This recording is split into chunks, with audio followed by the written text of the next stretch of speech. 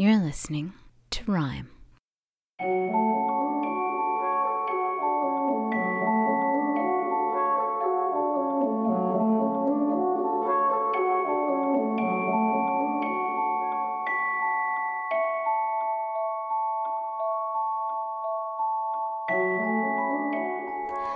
At high noon on September 23rd, 1938, at the precise moment of the autumnal equinox, a 7.5-foot-long, torpedo-shaped metal object was lowered into a steel shaft that extended 50 feet below the surface of the Earth.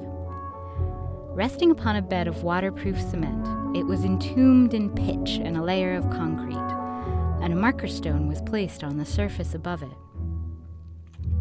The men who deposited it there hoped it would remain undisturbed, even as they expected the land around it to change, the sea nearby to rise and fall, even the country it was buried in to rise and fall and fade away, until someday, in a distant, unknowable future, it would be all that remained of all they had been. It was the world's first time capsule. Welcome to Rhyme, where we're telling timeless tales from the history of poetry. I'm your host, MJ Millington. The men who were responsible for this time capsule were executives of the Westinghouse Electric and Manufacturing Company, which had begun life roughly 50 years before, manufacturing electrical systems after licensing Nikola Tesla's alternating current and induction motor patents. They were a direct competitor of Thomas Edison and his company General Electric. But the company branched out with the passing years and went on to manufacture home appliances and hydroelectric turbines, electrify railway lines, and co-found NBC in 1926. And they also dabbled in a bit of arms manufacturing. In 1915, they began producing rifles for Tsar Nicholas's army. 2 years later, the Bolsheviks overthrew the Russian government, however, and the order for over 1 million rifles was canceled. On the brink of bankruptcy, Westinghouse was bailed out by the U.S. government, who bought the rifles for its own military. By the time 1938 rolled around, though, the company was back on top. Captains of industry, as the saying goes. They had even built the first industrial atom smasher the year before. Their place in history was secure. But was it secure enough? The 1939 World's Fair was on the horizon, and Westinghouse Public Relations Representative George Edward Pendray was tasked with coming up with a suitably impressive campaign, something that could potentially extend the name of Westinghouse into the far distant future. So it was that Pendray invented the time capsule. Well, almost. The idea of leaving items for the future had been around since the 18th century, in the form of boxes placed into the cornerstones of newly constructed buildings. There were also sentry boxes, such as the Detroit Sentry Box, packed in 1900 with letters and coins, to be opened, you guessed it, a century later. There was even a structure called the Crypt of Civilization, a room that had been established at Oglethorpe University in Georgia in 1937, though it was not sealed until 1940. Its creator, Thornwell Jacobs, had enthusiastically followed Howard Carter's excavations of King Tutankhamun's tomb the decade before, and the scarcity of historical information about ancient cultures inspired him to collect together an assemblage of artifacts from his own time, to preserve for some future society a record of his own, one that, he was forced to admit, would someday vanish just as the ancient Egyptians had. It was Pendray, though, who finally coined the term time capsule. Incidentally, he also coined the word laundromat. Good man for a neologism. And indeed, the time capsule that Westinghouse revealed at the 1939 World's Fair was truly the first of its kind. The company drew upon all its considerable manufacturing resources to craft a capsule that could withstand the rigors of time. 5,000 years of time, to be exact. It was decided that the capsule should remain sealed until the year 6939. And if it was going to last that long, it was going to need some serious engineering. The outer body of the capsule was made of a new Westinghouse alloy called Cupalloy. 99.4% copper and highly resistant to corrosion. It was torpedo-shaped for strength and convenience, as Pendray's pamphlet, The Story of the Time Capsule, states, and was 7.5 feet long and 8 3/8 inches in diameter. The walls are 1 inch thick, he writes, leaving an inner chamber lined with an envelope of Pyrex glass set in a water-repellent petroleum wax base. Washed, evacuated, and filled with humid nitrogen, an inert preservative gas, this glass inner crypt contains the cross-section of our time. And just what was in that cross-section of our time? This is, of course, the fun part for the modern historian. What did the businessmen and manufacturers of 1938 think was representative of their culture? What did they want the future to know about themselves? Luckily for us, they left a list, printed in a pamphlet called The Book of Record of the Time Capsule. For the guidance of Futurians, Pendray writes, copies were distributed to libraries, museums, monasteries, convents, lamasseries, temples, and other safe repositories throughout the world, in addition to the copy placed inside the capsule. The Book of Record not only lists everything inside the capsule, but also how the Futurians can find it. And what a treasure trove for the people of 6939.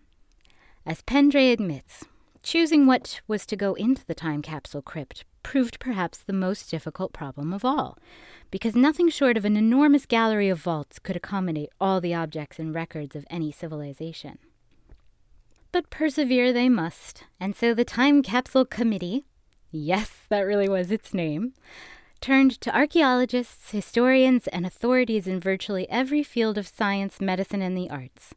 And on the basis of their suggestions, the committee chose 35 articles of common use, including a slide rule, cosmetics, baseball cards, and a pack of cigarettes, 75 samples of common materials, including asbestos, and an essay reduced to microfilm, reproducing books, articles, magazines, etc. All in all, the microfilm contains 22,000 pages of text and 1,000 pictures, for a total of more than 10 million words. And so it was that poetry died, like so many things, by committee. Because although the Book of Record tells us that included amongst these 10 million words is the Encyclopedia Britannica entry on verse, no actual poetry was included in the capsule. No Inferno, no Paradise Lost, no Homer, not even Shakespeare made the cut.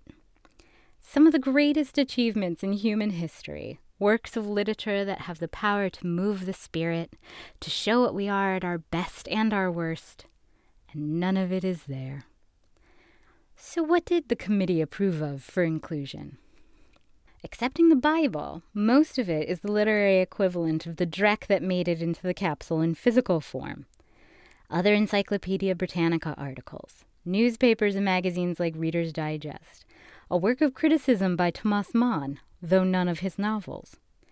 Only 2 novels made it in, actually, Aerosmith by Sinclair Lewis and Gone with the Wind.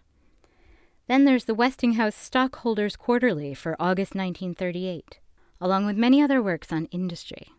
There are 4 complete works on canned and frozen foods. And the final humiliation? A Sears Roebuck catalog. No Shakespeare, but Sears. And as a poet and lover of poetry, this is a fascinating omission to me, because that 2-page encyclopedia entry on verse that was included is so impenetrable to the untrained reader and so pompous to boot that it makes me wonder if the Time Capsule Committee was more than just dismissive of poetry, but actually downright hostile to it. Because in the very same 14th edition of the Encyclopedia Britannica, there's a comprehensive, well-rounded, easy-to-read article on poetry under the term poetry. But here's a brief excerpt of what they chose instead. It was at this moment that a final attempt was made to disestablish the whole scheme of English metre and to substitute for it unrhymed classic measures. In the year 1579, this heresy was powerful at Cambridge, and a vigorous attempt was made to include poet Edmund Spenser himself among its votaries. It failed, and with this failure it may be said that all the essential questions connected with English poetry were settled. And that's how the article ends, in 1579. That's all the committee and their consulting authorities on art thought the Futurians needed to know about an aspect of humanity that's as ancient as language itself. Poetry seemed only slightly less difficult for the folks stalking the crypt of civilization down in Georgia. Their microfilm library contains a very small collection of Richard Burton, Lucretius, and the Oxford Book of Greek Verse. Hey, at least they tried. But don't fret, dear listener, because as it turns out, poetry wriggled its way into the Westinghouse time capsule after all. It occurred to me that, in addition to the verse portions of the Bible, there might well be some poems in the magazines that were microfilmed. The Book of Record quite handily lists the specific issue of each title included, so I chose those most likely to have had poetry in them, and got to work in my local research library. And there they were. Because in 1938, it wasn't just the New Yorker and the Atlantic publishing poetry, as they still both do today, but also the American Mercury, the Saturday Evening Post, and the Ladies' Home Journal, which circulated to millions of readers. Poetry was more present in mainstream American culture than it is now, making its omission in the time capsule that much more ironic. But we won't be bitter. Instead, we'll celebrate what was there. Because honestly, if the type of greatest hits poetry that I had expected to find in the capsule had been there, then I probably would have just stopped there. But because it wasn't, I went looking for more. And I found poems and poets that were new to me and worthy of reading and resuscitation. And almost all the poems I found in those pages were written by women. Quick statistic. The 5 magazines that published poetry that I mentioned above included 15 poems, and 10 of those poems were written by women. Women I had never heard of, like Florence Burrell Jacobs, Frances Frost, and someone tantalizingly signed only by the name Elspeth. The men were equally strangers to me, except for Robert Frost, who had 2 poems in the Atlantic Monthly in September 1938. That's a 2/3 majority of writing by women, and we think we're so advanced now. Luckily, we get to take pleasure in poetry from any age, which is the whole point of this podcast. And so here are 3 gems that slipped into Westinghouse Capsule 1, despite the Time Capsule Committee. Testimony by Florence Burrell Jacobs, published in the Saturday Evening Post, May 7th, 1938. Nope, rasped old Jonathan. I don't agree with any resurrection. Neither mind, body, nor spirit, beast, nor humankind. That takes belief too credulous for me. I'm a blunt man, who never put much stock in theories a person can't explain all right and clear. It goes against the grain to listen to this faith and wonders talk. He turned with one last sniff and dropped a brown seed pellet into the loosely furrowed drill. Another and another. Squatted down to rearrange the earth with loving skill. By June, he bragged, I'll have nasturtiums here, bigger than the ones you raved about last year. The Rain Came Down by Frances Frost, published in the Saturday Evening Post, May 7th, 1938. The timberline was looped with cloud. The peak had blown off into the sky. The smoke of fine rain swept unloud down the dark hemlock slopes to die softly upon the valley's breast, deeply among the meadow flowers. Men in a barn door paused to rest and watch it slant. A child for hours had pressed his nose against the pane and seen and then not seen his hill. Rail fences glistened with the rain. From the woodshed corner came the spill of the worn barrel, and the eaves yet overflowed. A woman took hot, fragrant loaves of golden sheaves out of the oven, and the brook poured through her heart across its stones, and a lost leaf whirled therein and sank. The wet cows shifted grateful bones. The rain came down. Earth sighed and drank. Happiness makes up in height for what it lacks in length.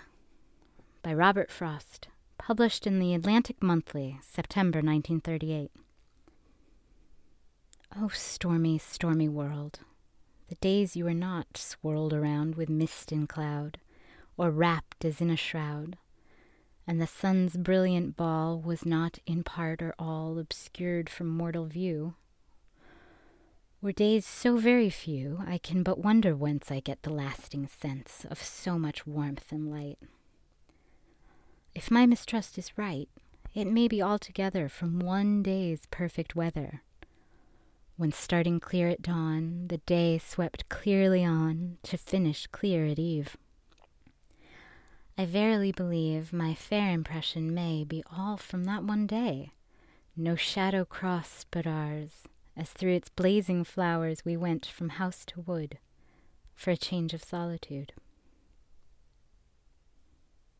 Perhaps all of this is moot, and the presumably non-English-speaking humans, aliens, or hybrid human aliens of the year 6939 won't need our help with poetry, even if they do find the time capsule left for them. But that's not really the point anyway. The point of time capsules is ultimately that we don't trust the future. We don't trust the futurians to come to the right conclusions about us. We have to make sure that they recognize the achievements we want them to, understand the things we want them to understand about us. Even if it means that we allied over certain aspects of ourselves, even positive ones, because they're not part of the image we want to present. It's a form of paranoia and a form of control, not too different from Victorian writers burning their letters before they died, so their reputations wouldn't be contaminated by their humanity. Why try to control what the future thinks of us, especially when we reveal as much by our exclusions as our inclusions? Perhaps the true time capsules are accidental anyway. For what do we have left of the cultures that preceded us? Songs, stories, poems, myth, art, vestiges of language and stone. The things that mean something will survive, even if meaning too gets weathered with the passage of time. Cultures do survive, even if it's just by the mysteries they leave behind. You know what, though? Perhaps there's something to be said for wanting to share something about ourselves that we're proud of. There's something to be said for the attempt to serve something greater than ourselves, to want to see it last the ages. So I've decided to create a rhyme capsule, a time capsule full of poetry submitted by you, dear listeners. Include your poem titles or full text or links in the comments for this episode's show notes, and I'll gather together a capsule full and bury it somewhere special for the futurians.